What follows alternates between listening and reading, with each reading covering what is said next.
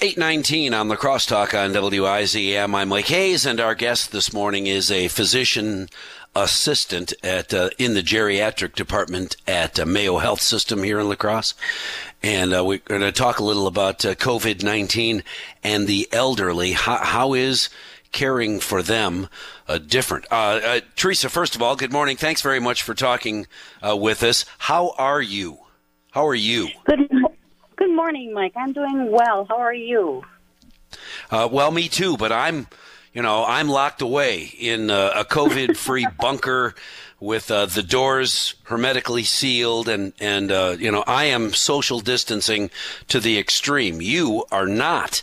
Do you feel comfortable interacting with people every single day? Do you have all the PPEs necessary to keep you safe? Well, actually, we do have PPE, but Mayo System right now is doing a lot of social distancing as well, and we are doing video visits with our elders that are in the nursing homes now, and it seems to be going very well. So I'm Awesome. About as safe in my bunker as you are in yours.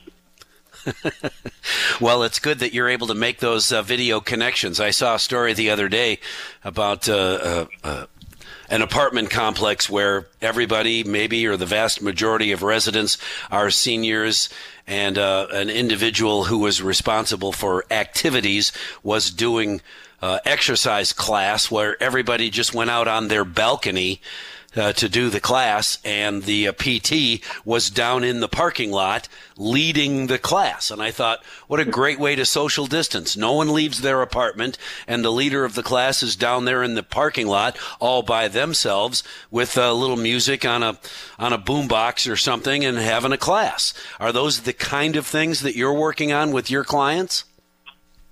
Well, what we're doing right now is we're making sure that they're not feeling alone and isolated. We really encourage families to call their loved ones. If there's a smartphone in the building, the staff has been very generous in allowing people to call in and to actually FaceTime or Skype with their loved ones. Most facilities have iPads so they can Skype with their people that are long far away, so they can talk to their child that's out in California and make sure that they're doing okay. And is that working? I guess I would have thought that the majority of people, regardless of their age, are connected in some way with a tablet or a laptop or a smartphone. Are you finding that that's not the case? Yeah, there are some cases that way. I know my mother has dementia, and she does not understand how to use an appliance like that, but the staff where she's located, they are very good at helping her connect with all of her kids, and sometimes we'll actually go out and stand outside her window and wave at her and make sure that she knows that we're still here. Well, and I'm sure that all helps. Before my mom died, she had a device, but thought it was defective because it never worked the way she wanted it to. And of course, that's not the way it worked. So I am considerably younger than she, and still have issues with some technology, some devices that don't work like I thought they were supposed to. So making those connections still very important, even though, as you said, you don't want your clients to feel like they're isolated and alone, when in fact that's exactly what they are. Isolated and, well, alone in their apartment maybe because they're single, but not alone on the planet. And, waving through the window has got to be one very simple, easy way to make a connection. It is. And even a simple phone call every morning. A lot of the elder are used to their routines, whether it be going walking with a group of friends or a coffee meeting or what have you. And they just need a routine. So it doesn't hurt anyone to pick up the phone and call someone for 5 minutes and say, how are you doing today? And what are you having for supper? And you have a good day, and I'll talk to you tomorrow. It takes 2 minutes to do, and it means the most to the recipient because that might be the only voice they actually hear that day.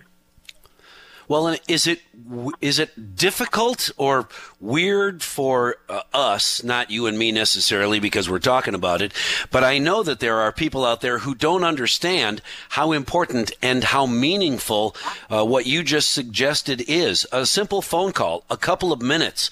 Oh, we run into that all the time when the radio group delivers meals to those elderly who are in their homes, not locked in because of COVID-19, just in their homes. And we're the only ones they see all day.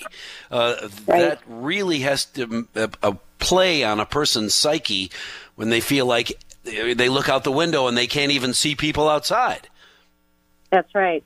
And it does the giver good, too. If you know, as giving a meal to someone, how good that makes you feel, you're also not alone. So it goes both ways. It helps both the person that's placing the phone call and the person that's receiving.